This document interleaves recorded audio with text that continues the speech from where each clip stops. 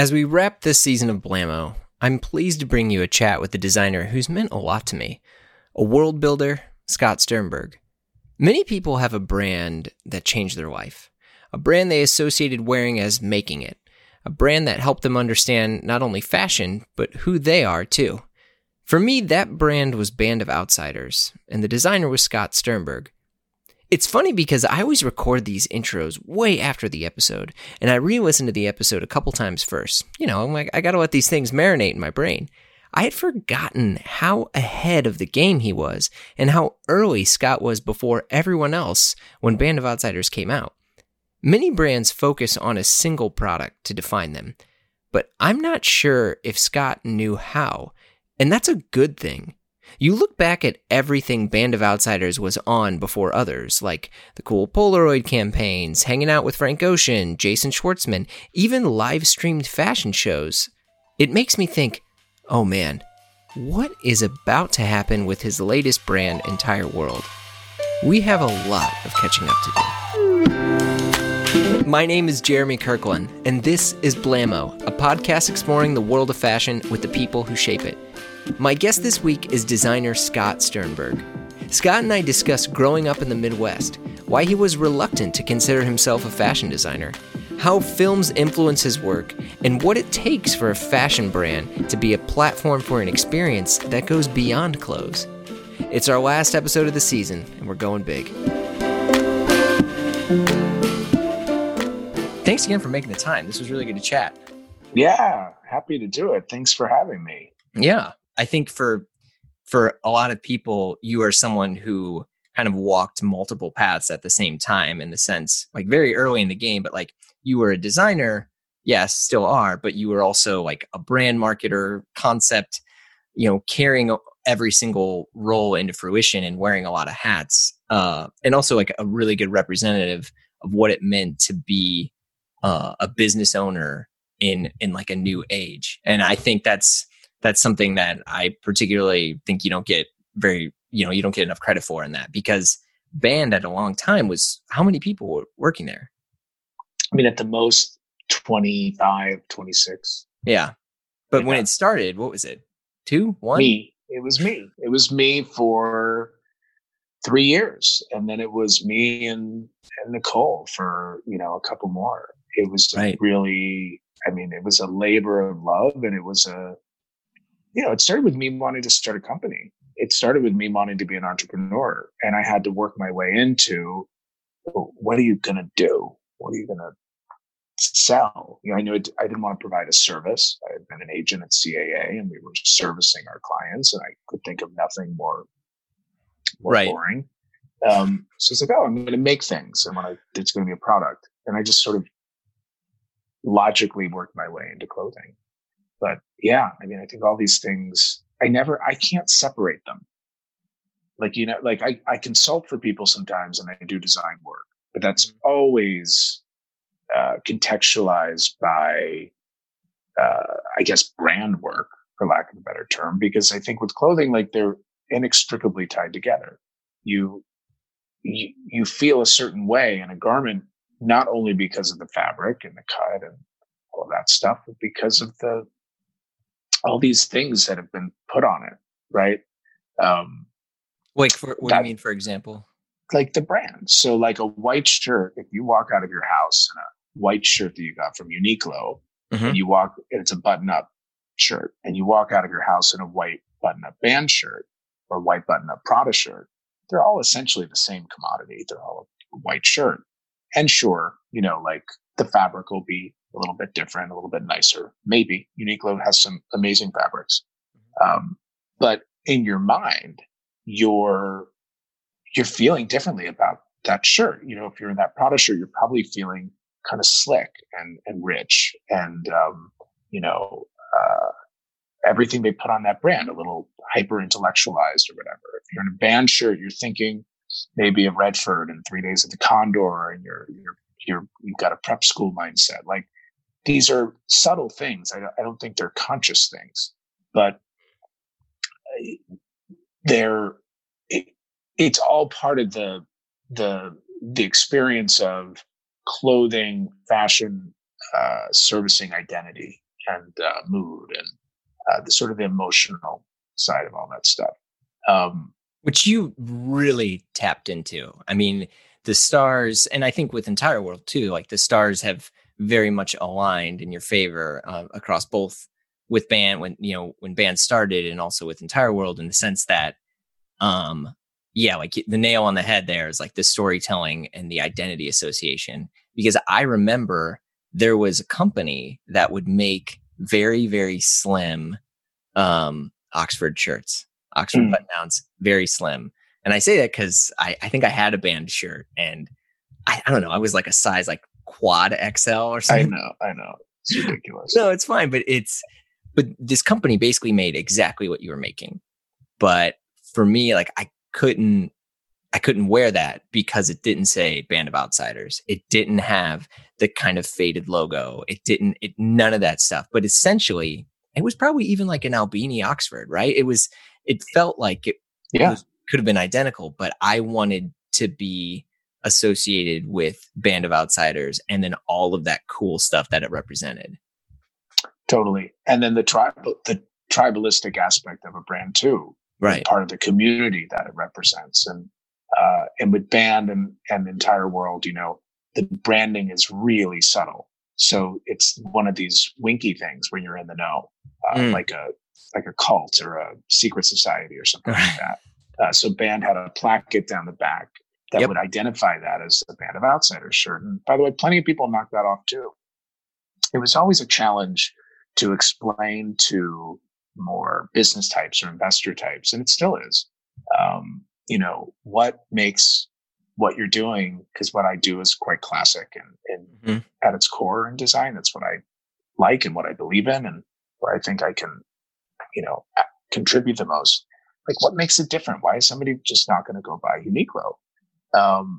It's a really hard thing to explain that, that clothing is an emotional experience. It is it's tied to memory and feeling and all these things. It's not just pragmatic. It's not just, for some people it is, but I don't even know for those people, because if it is pragmatic, then that's tied to a memory. That's tied to an idea about what uniforms are, what clothing is as well. And they're feeling really smart and crafty for, putting that outfit together for $20 or whatever it is. But yeah, it's also clear to me. It all has complete integrity to me, and the business plays right into that.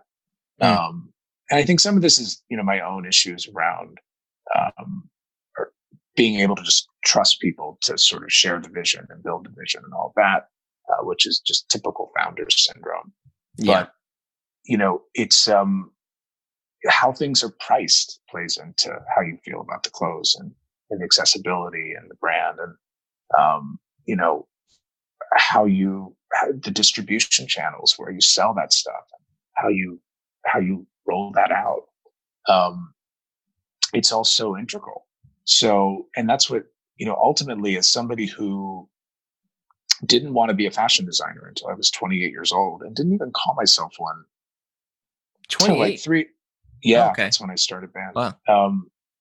I didn't even consider myself a fashion designer until I started making women's wear. And like a couple years into that, I used to say I just make clothes. And I wasn't being cute. I really felt that way. I felt like I was just learning and making clothes and putting things together and honing a vision. And then once that foundation was set, I really did feel like I was sort of a forward-facing designer, really thinking about product design and stuff like that. But yeah, I don't remember my point. 28, fashion designer. No, well, I think it's interesting because your background and perspective on all this really makes more sense when you see how these brands attracted people and that they are a place to belong. It is a lifestyle. This sounds obnoxious to say, but like you were selling cool. You know what I mean? Like you were selling acceptance and a part of like you were saying, like a tribe and something like that. But because the training, whatever you had, you went to like WashU, right? You're a Midwest dude. I grew up in Dayton, Ohio. I went to WashU. I stayed in the Midwest. I Because studied. I'm from St. Louis as well. Just oh, nice. Yeah. Very nice. Ted Drew's fan for life. So. Oh my God, it's a stomach bomb. Everything there's a stomach bomb. Fried ravioli. I mean, Jesus. Yeah, I loved St. Louis. I loved going to school there. I'm a Midwest guy, and I studied economics. I studied photography too. Yeah. But I certainly, my style references growing up were great. So my parents have terrific taste, and it was always informed by an idea of being somewhat like aesthetic outsiders within this community, right? Like the stuff that we liked, other than Ralph Lauren, which everybody kind of liked. Yeah. But that was, that's its own sort of transported kind of idea of a brand, or of a product. It wasn't about this real life that you're living. It's about this, this sort of fantasy of a life, this sort of cinematic idea of a life, which is different from Band of Outsiders and different from Entire World. But even if some of the clothes look similar, but it really helped being in that sort of, I wouldn't call it bland, because plenty of people have taste in their own vision, but kind of growing up in that environment forced me to research and explore and, sort of figure out like what I liked, because I knew aesthetically what was surrounding me other than in my house, I didn't like. Right. And this idea of taste and identity through the choices of the furniture you put in your home or the clothes you wear. It was so clear to me from childhood, both because my parents look so great all the time compared to a lot of people in the community. And what did your parents do? My dad's a dentist. He still practices, although that's a little fraught during COVID, being 72 years old. Oh, my mom has done a bunch of stuff. She was a teacher. She's worked retail. She now is an associate at Williams Sonoma. She calls it cathartic, the best job she's ever had. Okay. She's a piece of work. They are fully clad every day in Entire World. And when I do band, fully clad in Band of Outsiders, it is really, really cute. Yeah. Where do you think they got their taste? Because it sounds like your perspective on a lot of this really came from your life at home. Yeah, I think so. And the search, the research sort of growing up, which was a very different time when you couldn't just get on your phone and go into a YouTube hole or an Instagram hole and just find every possible thing. Yeah. You waited for magazines to come. You had to work for it. You worked for it. Yeah. Complete. I mean, I don't know if when exactly that break was. I do remember going to the library during college freshman year to check my email. And I think my sophomore year, we could get it like on our own computers with a dial-up. Yeah. But like, I wonder if this, at that inflection point, the younger generation really understands how different it was, how inaccessible information was. When a magazine came, when GQ came, when Vanity Fair came, especially, it was like so exciting. But so my mom, I think, had the taste level, and she got it from her mom, who was chic as shit, just looking at pictures and stuff. And I think that it was clear, because I even have some of my grandmother's furniture. Oh my God. In my house, these two chairs in particular, and I'm looking at an old silver cigarette holder over there that I just snagged from my mom on the last visit. It was clear that there was, a set of values like around design and great design and beautiful things, beautiful objects, and around looking good and, looking a certain way. So that's always been, whether it's, watching my parents put together a dinner party, I think that would be the most, a big memory of just how important it was for it all to look great. And did they have place cards? Oh yeah. I mean, depending on who was coming over. Okay. But certainly, I mean, like the flowers and which flatware and which plates, and not in sort of a precious way, but just the pleasure that they took and putting together something beautiful, making a beautiful table. Not to put up any sort of front, but just because that was fulfilling. That there was something cathartic about beauty and beauty in object, beauty in design. So that's always just been a part of my life. Interesting. So you're at WashU, you're studying economics, and where do you start to like kind of refine more of your interests? Because I know that like Godard was like a big deal for band. And also I would argue, and people may admit this or not, but I will definitely admit it.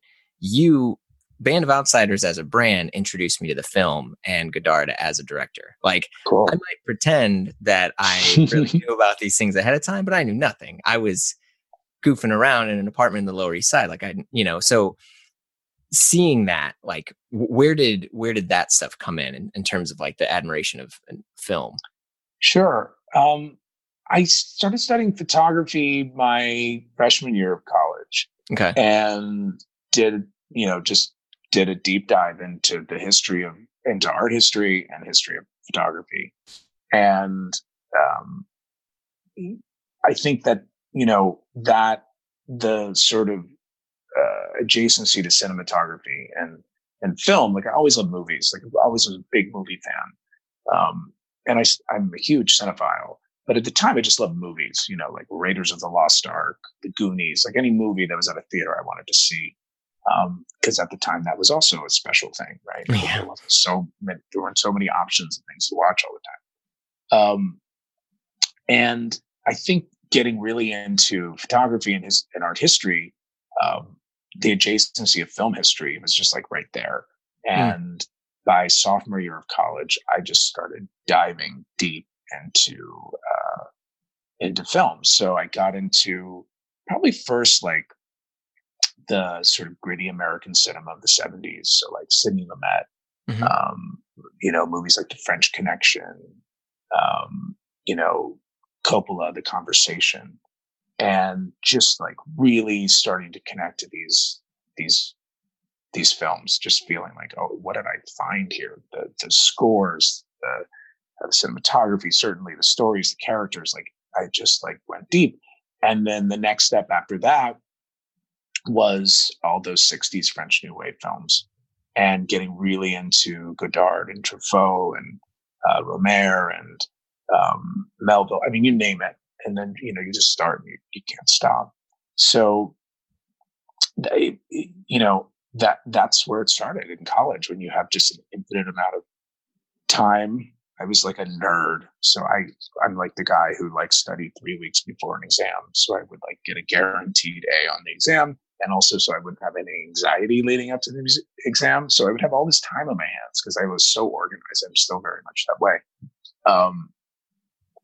And, enough time, enough weed, a lot of movies. Where were you watching movies? Were you at you going to like High Point and stuff around there in like Clayton? All rented VHS, really. Really? And buying VHSs. Like that, I remember a lot of like seeking out. I forget where I got them from. There were a couple fraternity brothers of mine, believe it or not. Oh wait, you were in a frat? Oh yeah, I was. Oh, hold on. Really? Yeah. Okay. Yeah. I mean, it was like what it was WashU. Sure, which is not a very like Greek heavy school. No, it's not Greek heavy, but that world for whatever reason just became my social life, and I wasn't,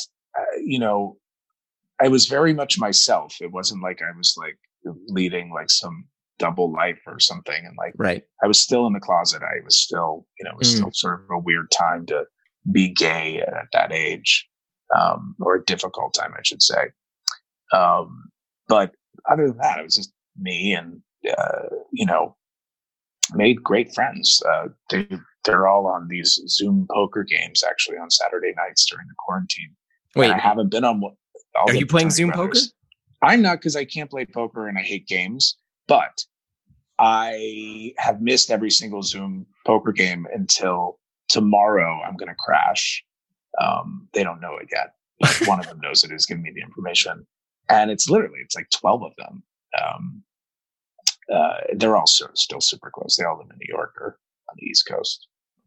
So you kind of figure out and refine more of your interests and stuff in college, as many do, but you eventually get to LA and you're at CAA. Like that's a big difference from St. Louis, especially with the guy, because I only say that as I'm someone whom I loved St. Louis. It was very special for me, but it was also, I don't know if that city at the time provided a place to enhance the life that I was seeking out. I'm trying to be very diplomatic in how I say these. Yeah, it's a blank slate. Yeah, it's truly a gateway somewhere, but it is not anywhere.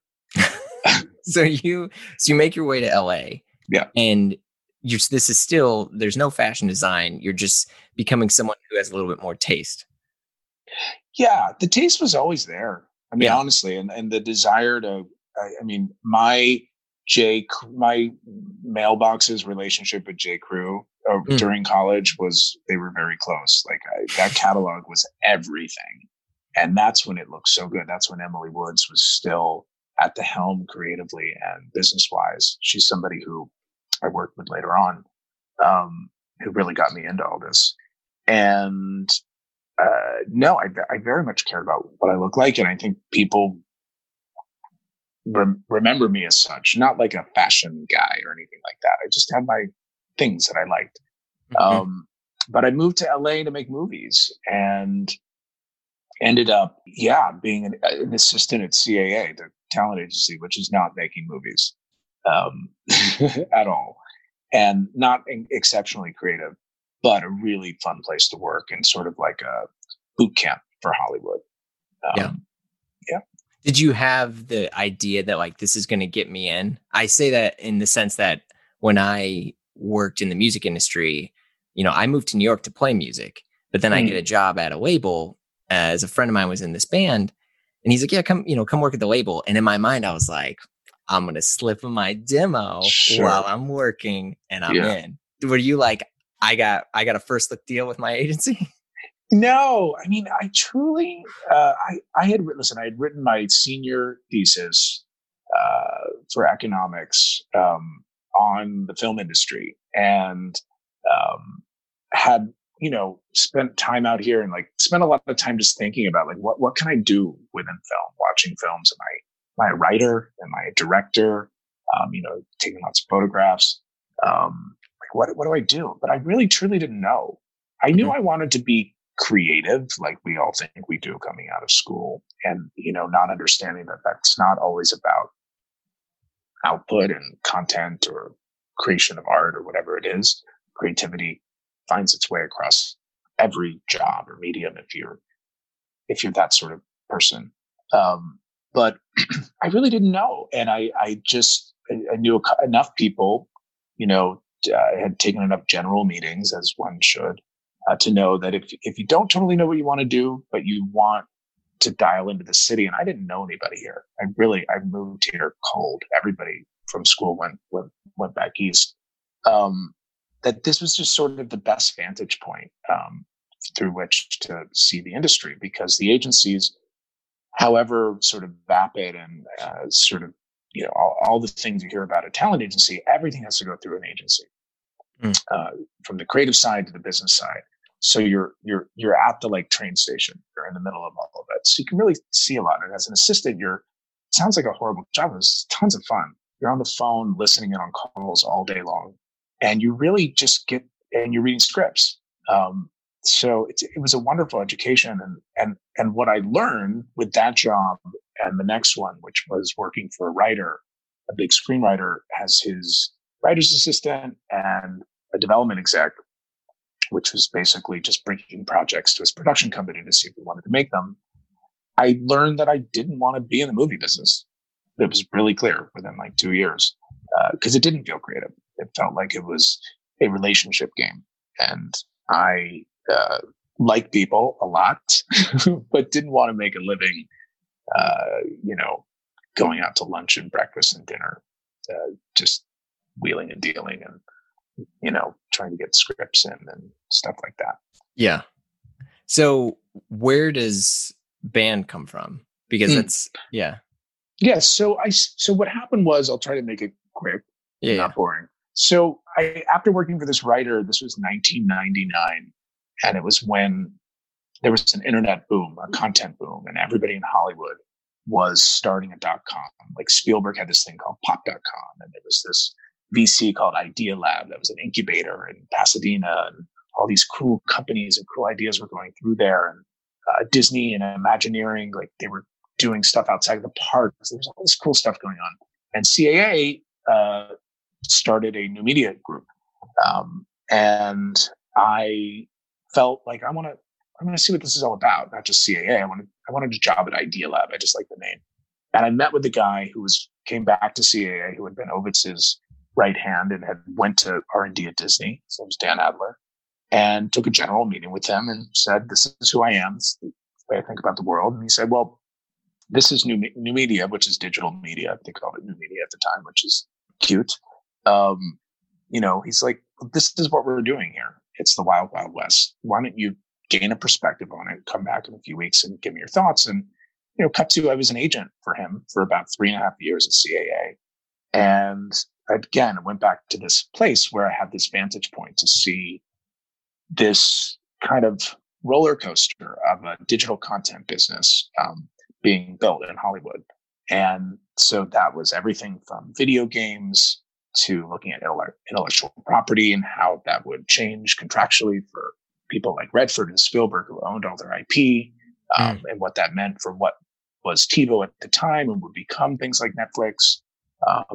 And it was everything. It was licensing video games for movies, or thinking about what new interactive storytelling might be.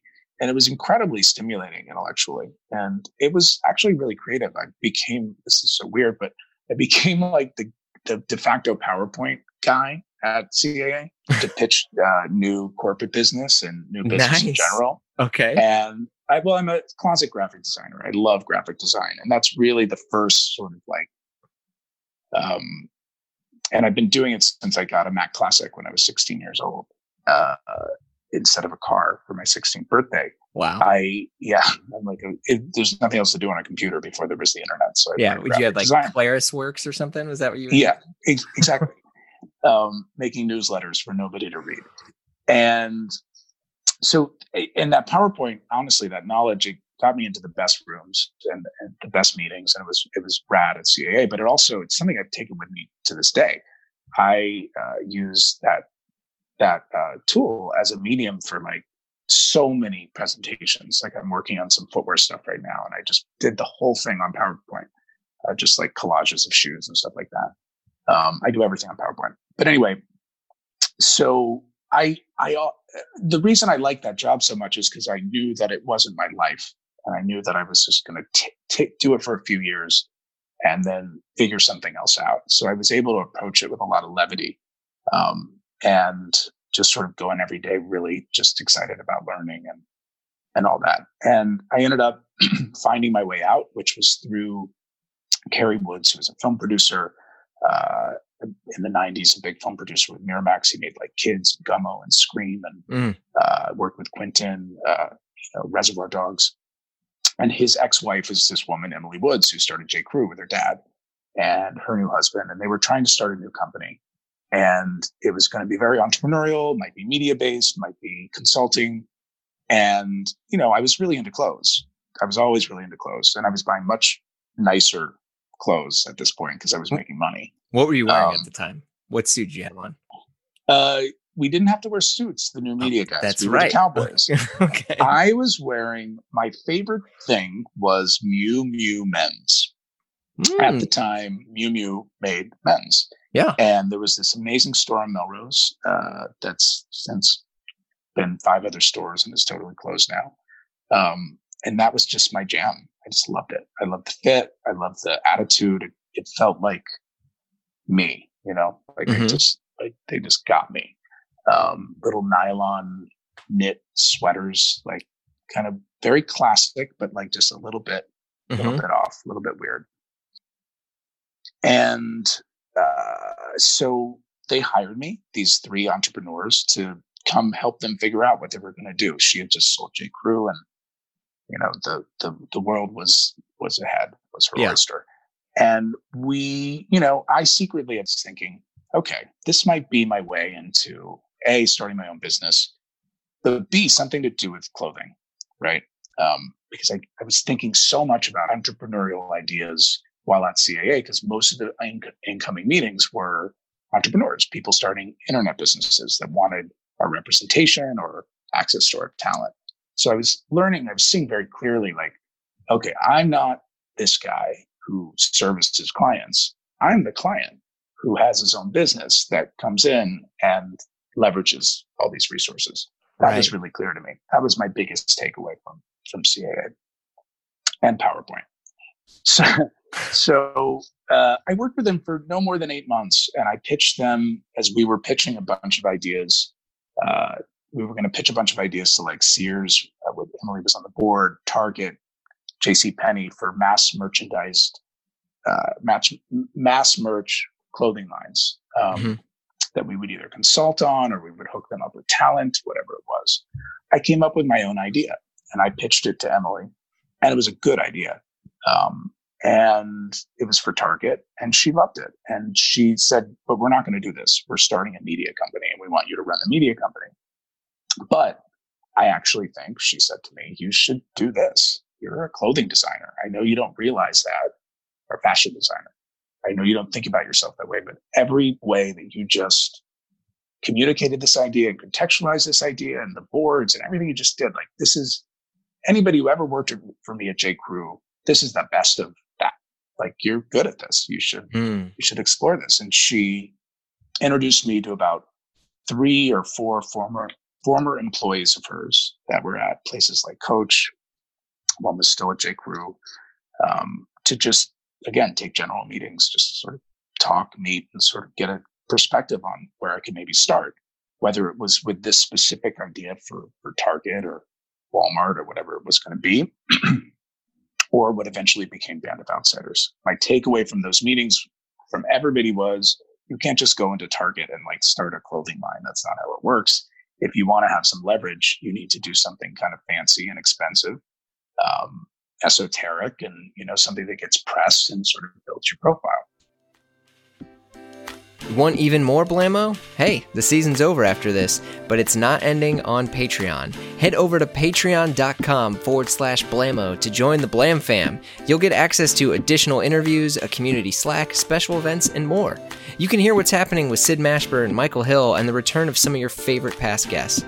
Visit patreon.com/Blammo, and we'll see you there. Let me just politely interrupt here.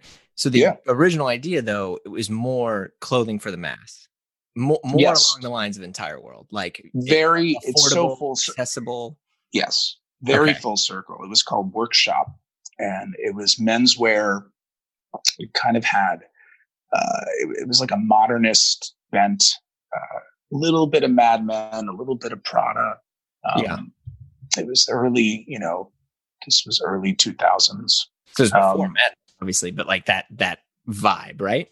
Yes. Okay. Totally. And they say, go Luxe. You need to be pricey. Yeah, you need to establish credibility. And the reality at the time, the construct at the time, which is all changing now, was, there were no barriers to entry, truly. It seems like there were, but there really weren't. If you had a few relationships, to getting a really fancy store to pick up your stuff, and to even getting a magazine to write about your stuff. The landscape was, in American design, and menswear particularly, was pretty quiet at the time. Yeah. We were coming off an era of Perry Ellis and Ralph Lauren and Donna Karan, all these big names, Tommy Hilfiger, in American design. And then the 90s were very much about Europe. Armani and all that. Yeah. And Helmet, Oh shit. Yeah. Like that whole world, those were the stars. And, so at Tom Ford, right? So right around this time, Tom Ford had, was about to leave, I think, Gucci, I'm pretty sure, was doing YSL. Close, somewhere in there. And So, a guy going into Barney's or Ron Herman, Fred Siegel, with a suitcase full of ties and shirts that are expensive and interesting and made from vintage fabrics, like that wasn't that hard to get picked up by those stores. I mean, the clothes were cool, right? Like they were good, but like you could get that meeting. That was their job, was to meet you. Like their job was to bring in new things, and you weren't bothering them. You were helping them because you were helping them do their job. It just took maybe somebody to make the phone call for you or enough persistence. But you could at least get the meeting. You could at least show people stuff. So that was the idea, like the barriers to entry are low. From a financing perspective, I started Band of Outsiders with $30,000 worth of savings. That was it. And I didn't get financed until 6-7 years in, by the grace of some factories who got paid very late and things like that. But with a wholesale business, you really don't need to raise capital, or you didn't at the time, because you would make stuff. And if you were growing slow enough, like you make stuff and you sell it to your stores, you get pretty good terms, good terms of your factories. And there's not too big of a gap in there. I didn't really pay myself for the first couple of years. I just sort of ate SpaghettiOs and got by. How did that make you feel, in the sense that, because from other entrepreneurs and people that I've talked to that were in the middle of something that from the outside was extremely successful and prestigious, but they're not really making any money personally. And, you said you're at home eating SpaghettiOs, but you're on 10 issues of GQ out of 11 or 12. You're in the majority of them as like the future of American menswear, but you're eating SpaghettiOs. How did that feel? I didn't care. I loved it. I loved every second of the beginning of Band of Outsiders. It was so much fun. But were you, so great. I need more. And I mean, I'm not trying to editorialize, but were you like, I need to be able to not eat SpaghettiOs? Like, I want to go out to dinner. I want to do this. Or? Sure. And that there, but I also knew, because I had done my financial plans, I knew that there was an inflection point that I was really close to, where it was going to be okay. And then I knew there was another one where I'd be able to raise capital. Right. So I didn't feel like I would, until, later on, the hamster wheel at all. Once I felt the hamster wheel later on, which definitely, post 2008 and all that stuff, like, and once you really get into that fashion system, you're like, what am I doing? That's pretty dreadful. The beginning was just pure adrenaline. And I was in GQ all the time, and that was like enough. That was dinner at a fancy restaurant. That gave me the same, sense of, euphoria and satisfaction. I mean, I went back and looked through some old GQ issues I had, and you were seriously in 10 of the 11 or 12 of that year. It's crazy. I mean, it from a Oxford to a tie to a whole suit. And I mean, don't even get me started about the whole boat shoe thing, which is now coming back. Obviously. It's interesting. Yeah. But that was, you were a very large part of the, for lack of a better term, renaissance of American design and interpretation. Well, thanks. And thanks to them. I mean, listen, Jim Moore and Jim Nelson and Madeline Weeks and even Will. I mean, Will was there, who's running it now. I mean, Will was there forever. Everybody there was so incredibly supportive. I couldn't even, okay, I couldn't even believe it. They were wonderful. They were, and again, it was great for them too, because I understood why, I made shirts and ties because it made a lot of sense, pragmatically, but I also understood really clearly, that this is a weird thing for a young designer to be doing at the time in 2004, ties. Yeah. And I read GQ. So, you look at those credits and it's all Hugo Boss and stuff like that. So I knew there was I hate this word, but a white space, if you will, for something cool in there. I didn't know that Tom Brown and Michael Bastian and who else was around at that time? That whole crew would be coming up with all this energy around American trad, as they call it in Japan. And, you know, I mean, you remember, like, it became such a thing that then the European designers were doing preppy and American trad. And it was like it was like a movement. It was really cool. Yeah. And that was luck. I mean, right? Like, that was like a moment that I'll politely push back on the luck in the sense that you gave them a very much fully formed brand outside of the clothes, right? Thom Browne Oxford was a Thom Browne Oxford, and a band at Oxford was a band Oxford. But Band of Outsiders had a really cool site. They had the whole Polaroid series. I mean, they being you. And that was way, I mean, Thom Browne, God bless him, was just doing like a circus runway show, but there wasn't all that additional association that you could have. I mean, when you got, as someone who considers himself an elitist snob, which I just will admit, when you got like the Jason Schwartzman cosign, I was like, it's game over. It's game over. Because like that dude, and then also all of the other people that you were finding from Frank Ocean, and it, like, I almost be like, maybe you should just be an A&R guy, because you were just finding every single person way before they popped. They became associated with Band.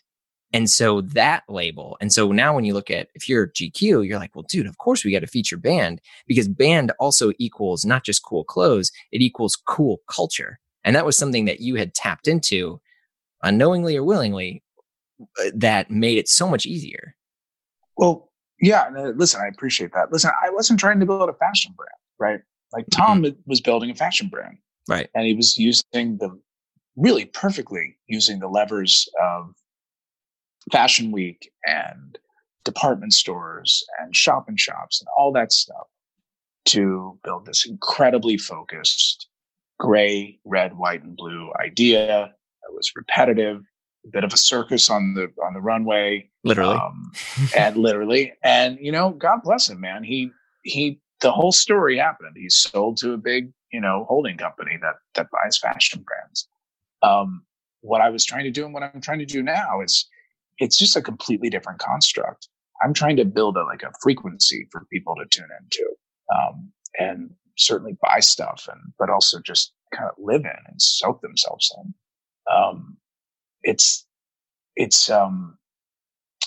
you know, it's in a weird way, like thinking about my initial interest in film, which is such an enveloping experience when you're really in a film, music, sound and actors, cinematography, lights, all that stuff. You know, that almost wasn't enough for me. That almost felt like too it was multidimensional, but there weren't enough dimensions there, right? Like, I saw fashion and see clothing brands as this platform to just throw so much stuff in there, so many ideas, and create such a full, you know, 360 degree experience and set of memories and feelings for people, through a store, through a product, through a web experience, through a campaign, video, photography, all that stuff, music. So it's interesting. I mean, that brand, as with Entire World, there was a brand book that I did at the beginning that was so clear what the brand was. And I followed it till the end. So all those things as they came, whether opportunistically, like I was shooting Polaroids pragmatically because that was really easy to do and cheap to do at the time. And, you know, I met Jason Schwartzman opportunistically. He came into my apartment with his cousin Jackie looking for clothes and saw my DVD collection and was like, oh my God, we're best friends. Let's do this. But the campaign just happened like, oh, maybe we should shoot Jason. You know, it wasn't like this. Yeah. Jason in like a corpse position on a stairwell, right? Yeah. Oh, that was the best. That was the best. I mean, that's all. Those ideas, we picked the location when we did that Chinatown shoot, but those ideas were all Jason. As an aside, how many Polaroids would you use per shoot? Because you would only use you'd only show, you know, one or two. Right. Well, we would actually, they were always campaigns and they were always these full narratives. So they were probably like depending on the campaign, 8 to 10 setups. Sometimes there'd be a single shot. And then a lot of times we would do these like little 4-image, like mini narratives. We would use, with a Jason shoot, you'd use so many because he's so hilarious. You want to capture everything. And at the time, it wasn't so precious until towards the end, we had to store all this film because they stopped making the film. So it was actually really nerve wracking, running out of film. But we would shoot, we shot so much. I have them all in my closet downstairs. I need to scan them before they completely degrade. You know, the images and the look that you made. And I mean, I want to jump to Entire World here. I think this is like very good entrepreneurial advice too, because you have a brand book, because you have a fully formed idea internally of what this brand is and what Entire World is. I actually feel like that helps you grow in so many ways because you know what to say yes to, but more importantly, what to say no to. Totally. And you also, it's what allows you to bring more people on and scale. Right. And in the Entire World, very deliberately, I raised a little bit of money, started with a staff, and I want it to be incredibly personal because I think that's so important and that resonates, whether people know it or not. But I also wanted it to be not complete torture where I'm, I want to be able to run the business properly and learn from my Band of Outsiders mistakes and collaborate. So the brand book is a tool that, it's not this precious, like hidden thing. It's something that the first day anybody starts working for me, we go through the brand book and talk about this is what here are the brand codes, here are the product codes. So they really get it and they understand the essence. And it's not a very big brand book. A big brand book is a bad idea. It's a really, really focused set of images and words. And you can just always go back to it. And and we still do, like when Stephen, who and Sissy, who you were talking to leading up to this, that we work on all the social stuff together. And whenever we're losing our center, we just go back to the brand book and go back to the first dump of Instagram posts, which is a lot extrapolated from that brand book. And that's just a beacon. It just guides you. Yeah. And I mean, the stuff that you have made is obviously very different in the sense that it's not super, you're not making like $400 or $500 Oxfords. It's very accessible, approachable. Do you think that it would be better to be super expensive? It's a good question. It depends on you define better. I mean, I, as a designer, as a product designer, like I was never comfortable with Band's price point. And I just felt like, the wholesale to retail markup was something that was just not right. That I don't understand what value is being added there. It's a lot. Yeah. And that my aesthetic and my vision kept going back to that original Target idea, which was making something that's really good. That's like a really good product. And not have it be the cheapest thing.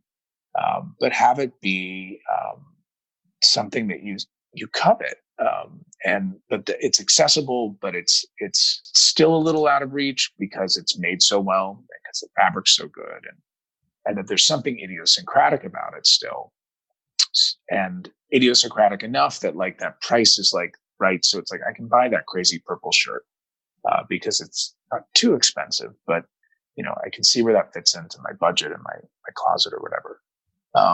But the reality is, and this goes back to like Tom Brown, Band of Outsiders always sort of sat in the middle of like being expensive to like super expensive. And he is always in this really astronomical place. It's truly luxury. And I think that serviced his brand really well. And I think it was a disservice to Band. I think it was a little confusing how it sat in the middle. And with Entire World, it's a challenge because I know doing the costing and doing the design and sourcing that there is true value in this product. Right. And relative, and it's made responsibly and sustainably, and we develop all the fabric, and it's a good product.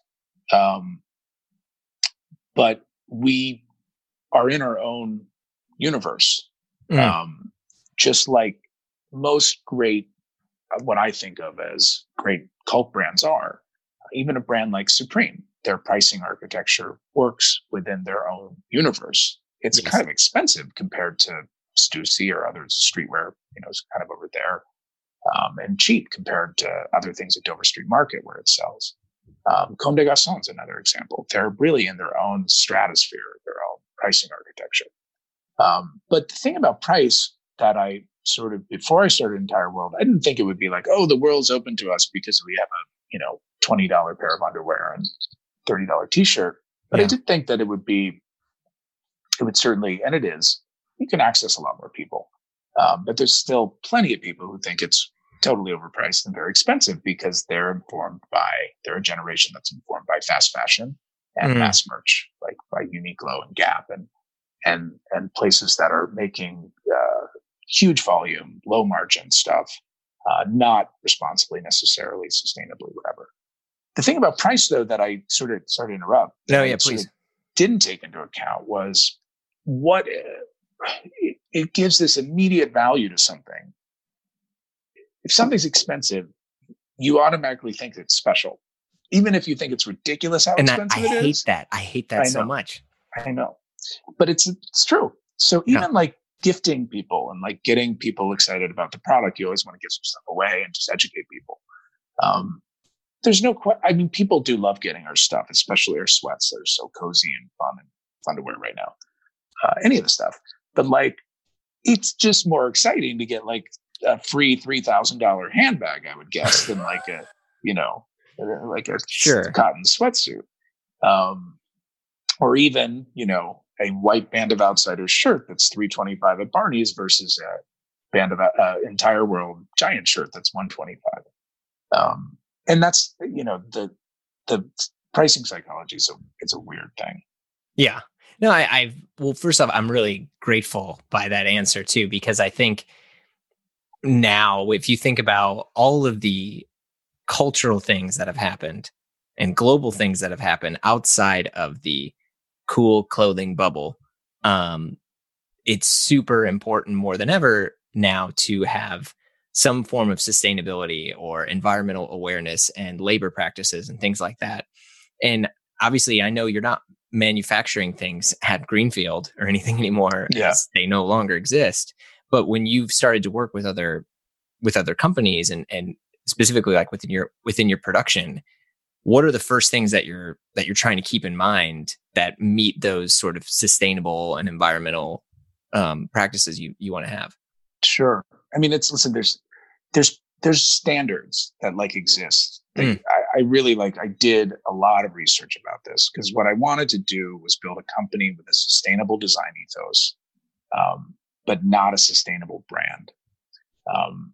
And so I talked to people at Patagonia, to their design team, and I talked to they're hardcore, about everything, things like packaging and fabric and all what are the main considerations from a design standpoint when you're talking about sustainability. And from a factory sourcing standpoint, there's a set of standards that you can really find best practices. And we have that. We actually have it on our website. You can it's going to point that out. And it's it's something that when you're sourcing, you have to hold everybody to.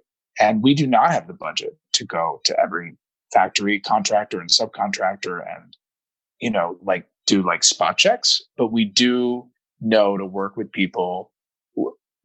We get them to sign something. They generally work with analogous brands that hold them to the same standards, and we're just really careful about it. And know that a low price is too good to be true on a CMT, on a cut, make, trim, or something like that. Right. And then as far as fabrication, trying to stay away from this vanity thing, but really trying to also, I think 85% of our fabrics are made from organic cotton or recycled cotton or responsibly sourced wool or whatever it is. And just knowing that, I won't work with leather or any, in terms of any animal products, it has to be completely cruelty free. And from a design perspective, I just think it's so much more creative to try to not work with an animal product like leather, going into footwear and going into other stuff. Because no matter what anybody says, if that's a byproduct of meat, fine, shouldn't make the meat anyway. But so we developed all these fabrics that are seemingly kind of simple. Some of them more complex than they seem. Like this terry, yeah, I love the short sleeve terry. I have the long sleeve terry. Oh, nice. My wife actually commandeered it, and she wears it all the time. Nice. But it's great because, as an aside, I think every knit I've ever owned is always about like 4 inches too long. I like to wear my trousers higher. Unfortunately, I've grown more accustomed to like bespoke trousers, and so I have a very high rise that I like on all my stuff. Oh, nice.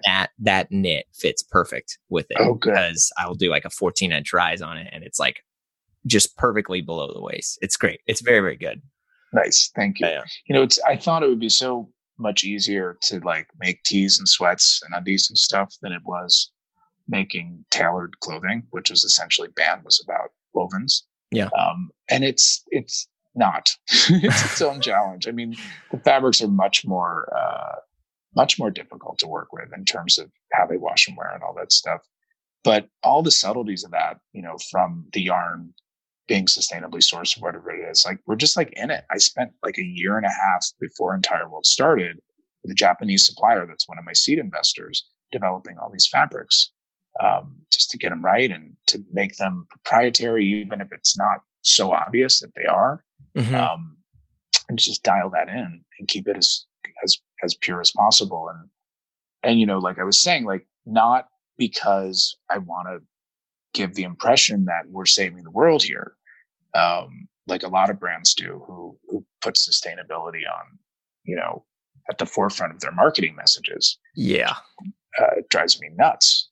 Just do it. Just shut up and do it. Yeah. So earlier you had mentioned other products that you're going into. Like, do you see, because, I do wonder, like, what is it going to look like for Entire World shoes? Or, because the socks you have are actually really, really good. Underwear is great. It's all very good stuff. But like, do you see yourself going into, like eyewear, cosmetics? Like what? It's a good question. I think as far as apparel goes, I really want to keep it as tight as possible. That is a huge, huge takeaway from Band. And this goes back to sustainability as well. Like, and just the way people buy clothes now and digital culture. Like, you want to buy, to some extent, like with apparel, like we have to stay in a lane that people trust us for. And we have to, if we do that, we can stay sustainable and we can sell through most of our inventory, and we can not be, sitting on tons of unsold stuff at the end of the season, or developing tons of ideas that just never make it to market, and all that waste and all that energy wasted and fabric wasted and time wasted and shipping back and forth. And the tighter we stay, it's a better business. It's just the clothes can be more affordable. We can make a margin that allows us to, grow in a sort of self-sustaining way. And that's really hard to do, to build a business, to keep growing while keeping the product line tight, because that means, unlike Band, we were servicing our call customer the whole time. This means we have to keep doing what we're doing, but find more people and more people. But to your point, like beyond apparel, we're talking to a footwear partner right now about developing shoes, because I love making shoes. I love the boat shoes. Mm-hmm. And the design ethos is straight out of the brand and product code book, but much more design forward than the apparel in a way. That they'll pull from everything we're about: cozy, comfy, colorful, pure, sustainable. They're not Allbirds though, right? No. Okay, good. They're not Allbirds. Okay, good. No, God, no. God bless those guys. They're really nice guys. And, I have to say, like, sure. The reality, listen, the thing about Allbirds, like, you have to give, here's where one can, like, I know Jamie, I know the designer there, the creative director, who's a great guy. He's a product designer. He's an industrial designer. They created a product, as did the Crocs people, right? That is, in its own way, maybe not for you or I, is an iconic product. Like, immediately out of the gate, like, looked like nothing else. Mm-hmm. And, because of that, it found immediate wild success. I mean, and I think Yeezy is another example of footwear that sort of depends on the shoe, but some of these products that they put out are so out there and kind of ugly and weird, but they're idiosyncratic and interesting. So oddly enough, when I think about footwear, I think, and we're not there yet, we're just sort of in ideation. I think a lot more about Allbirds and Crocs and Yeezy than I do about Sperry and Minnetonka and, all these other references I would have looked at for band. But we'll see. I'm just like musing and meditating on it right now. No, that's fine. It's interesting because the distinction you said between those other brands is, say, like Minnetonka, Sperry. Those are brands that are known almost as like manufacturers, right? Yep. And the other brands you named, I would say people know Allbirds, not for the Allbirds brand. People know Allbirds for the people that wear Allbirds, right? Because here's the thing. I think Allbirds as a product is fantastic. But the people that wear Allbirds, I associate with all of these other things that I will admit that I strongly dislike. And it's not fair. It's stupid. I wrestle with my own elitism and stupidity and white privilege, all that stuff, right? Sure. Like I wrestle with that, and I know I'm not perfect, but the thing that I think is interesting is some of these brands, like I imagine I would like Allbirds if I didn't know all the ring-dings of people who I am not a fan of, or people who I don't think are good in the essence of the world. I imagine who are those people, Jeremy? I'm not here to call it out, but I would say, okay, when I moved to New York, I was called silly names, or excuse me, when I lived in St. Louis, I was called silly names based on what I wore. They're not appropriate to even say on this podcast, but I was called all sorts of names. I moved to New York, and all of a sudden I'm loved, and I'm a cool guy because I have these oversized glasses, because I have these girls, at the time they were girls, not even women's jeans. Like, I was wearing to get that look. And so the people that were calling me those names are the people that are trolling me on Instagram wearing Allbirds. Sure. And no, I feel you. They became this very easy repository for a design choice for a lot of people. Yes. That, definitely don't have, the type of, you can say taste, but like, our interest in design is just deeper and wider, and sure, we're going for other things. But it is interesting that it is that, because it is a choice. And it just, a lot of people made it. Yeah. I mean, because my free idea to Allbirds is start an ad campaign by telling all of these types of people not to wear your shoes anymore, and watch all these other people wear your shoes. Because like, here's the thing, like even with Crocs, right? Crocs are still, they didn't change their shoes. They're just cool now because people are trying to wear them ironically. And the people who were not nice that used to wear them still wear them, but it's now the spotlight is being shown on this guy wearing it ironically, right? Or this no doubt. Cool. And that's the thing that to actually tie back to Entire World, that I think it's really, really great that you haven't and have never had that issue yet, because now you've been around long enough that it's not like all these VC dudes started wearing you guys. And now it's like, dude, I can't like Entire World. Who cares about Scott Sternberg that he did that stuff? I can't like it because these dudes are wearing it. Like Entire World can still be my Radiohead and still have all these other people like it. And so anyway, but that's the Allbirds mistake. This is or it's success. I mean, it depends which side you look at it from. I mean, this is the challenge of building, a global cult brand. This is the challenge that Supreme, I'm sure right now, is in the middle of grappling with, whether they grapple with it or not. It's the reality of what happens to something that, for whatever reason, it's about this idea of cool, and it's about this idea of exclusivity and idiosyncrasy, subculture, And what happens when it's co-opted into a global business? Yeah. And can it remain cool? Probably not.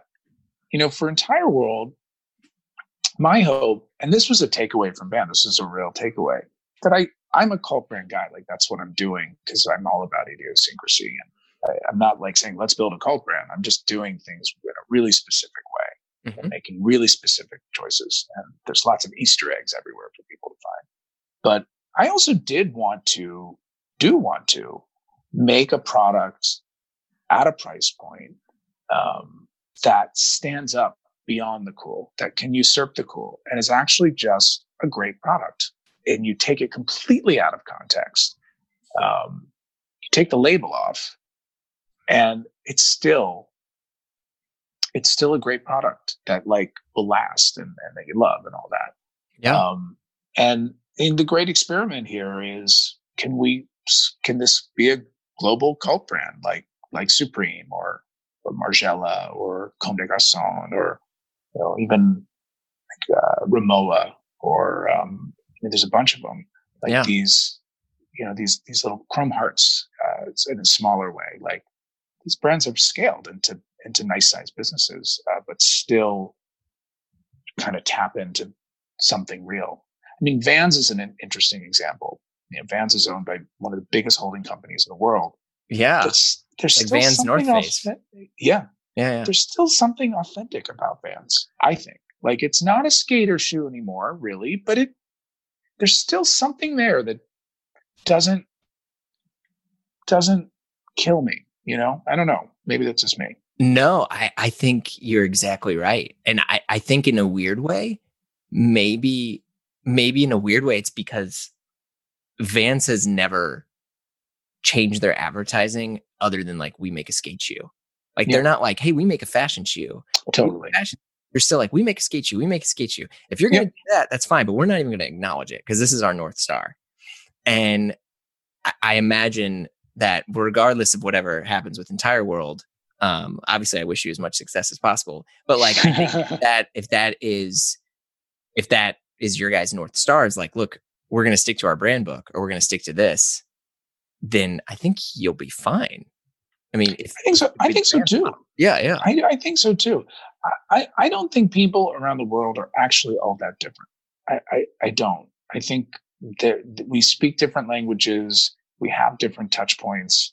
We have different, cultures, subcultures, all that stuff. But, there's a set of emotions that we all ride on the roller coaster of every day.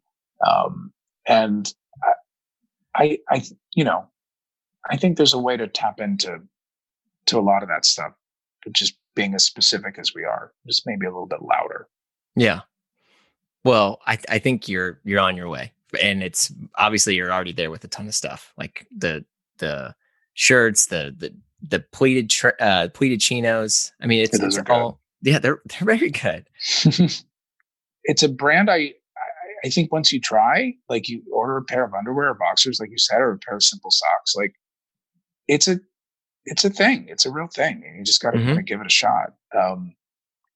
There's something about this quarantine. It's been really incredible for this brand. Well, the sweats. Yeah. The sweats, no doubt. But even it's interesting. It's haloed over into the rest of that stuff. And so we're really seeing a huge uptick in business. And specifically with men, we're seeing what happens with men, which is very different with women, where when men find something they like, they start to buy it in multiples, really start to grab onto it. And then they really start to trust what your next move is. They want you to lead them there. And that's happening. So, but it's a slog. It's a slow roll. So try it out, folks. Yeah. Well, thank you. Thank you so much for chatting. You've been listening to Blammo. That is it for this season. 20 episodes, survived a pandemic. Jeez Louise. Our theme music is by Breakmaster Cylinder. We're edited by Brendan Finn, and we're produced by Blammo Media. You can follow along with us on Instagram at Blammo Podcasts, and please leave a review for us on your favorite podcast app. If you want even more Blamo, yep, the season is not stopping. Head over to patreon.com/Blamo and you can join the Blam fam and you'll get access to additional interviews, a community Slack, special events, and more. And best of all, you're supporting the show. Yes, you're supporting me, you're supporting our editor, you're supporting the social media team. This is real, so try it. It feels good. Thanks, everyone.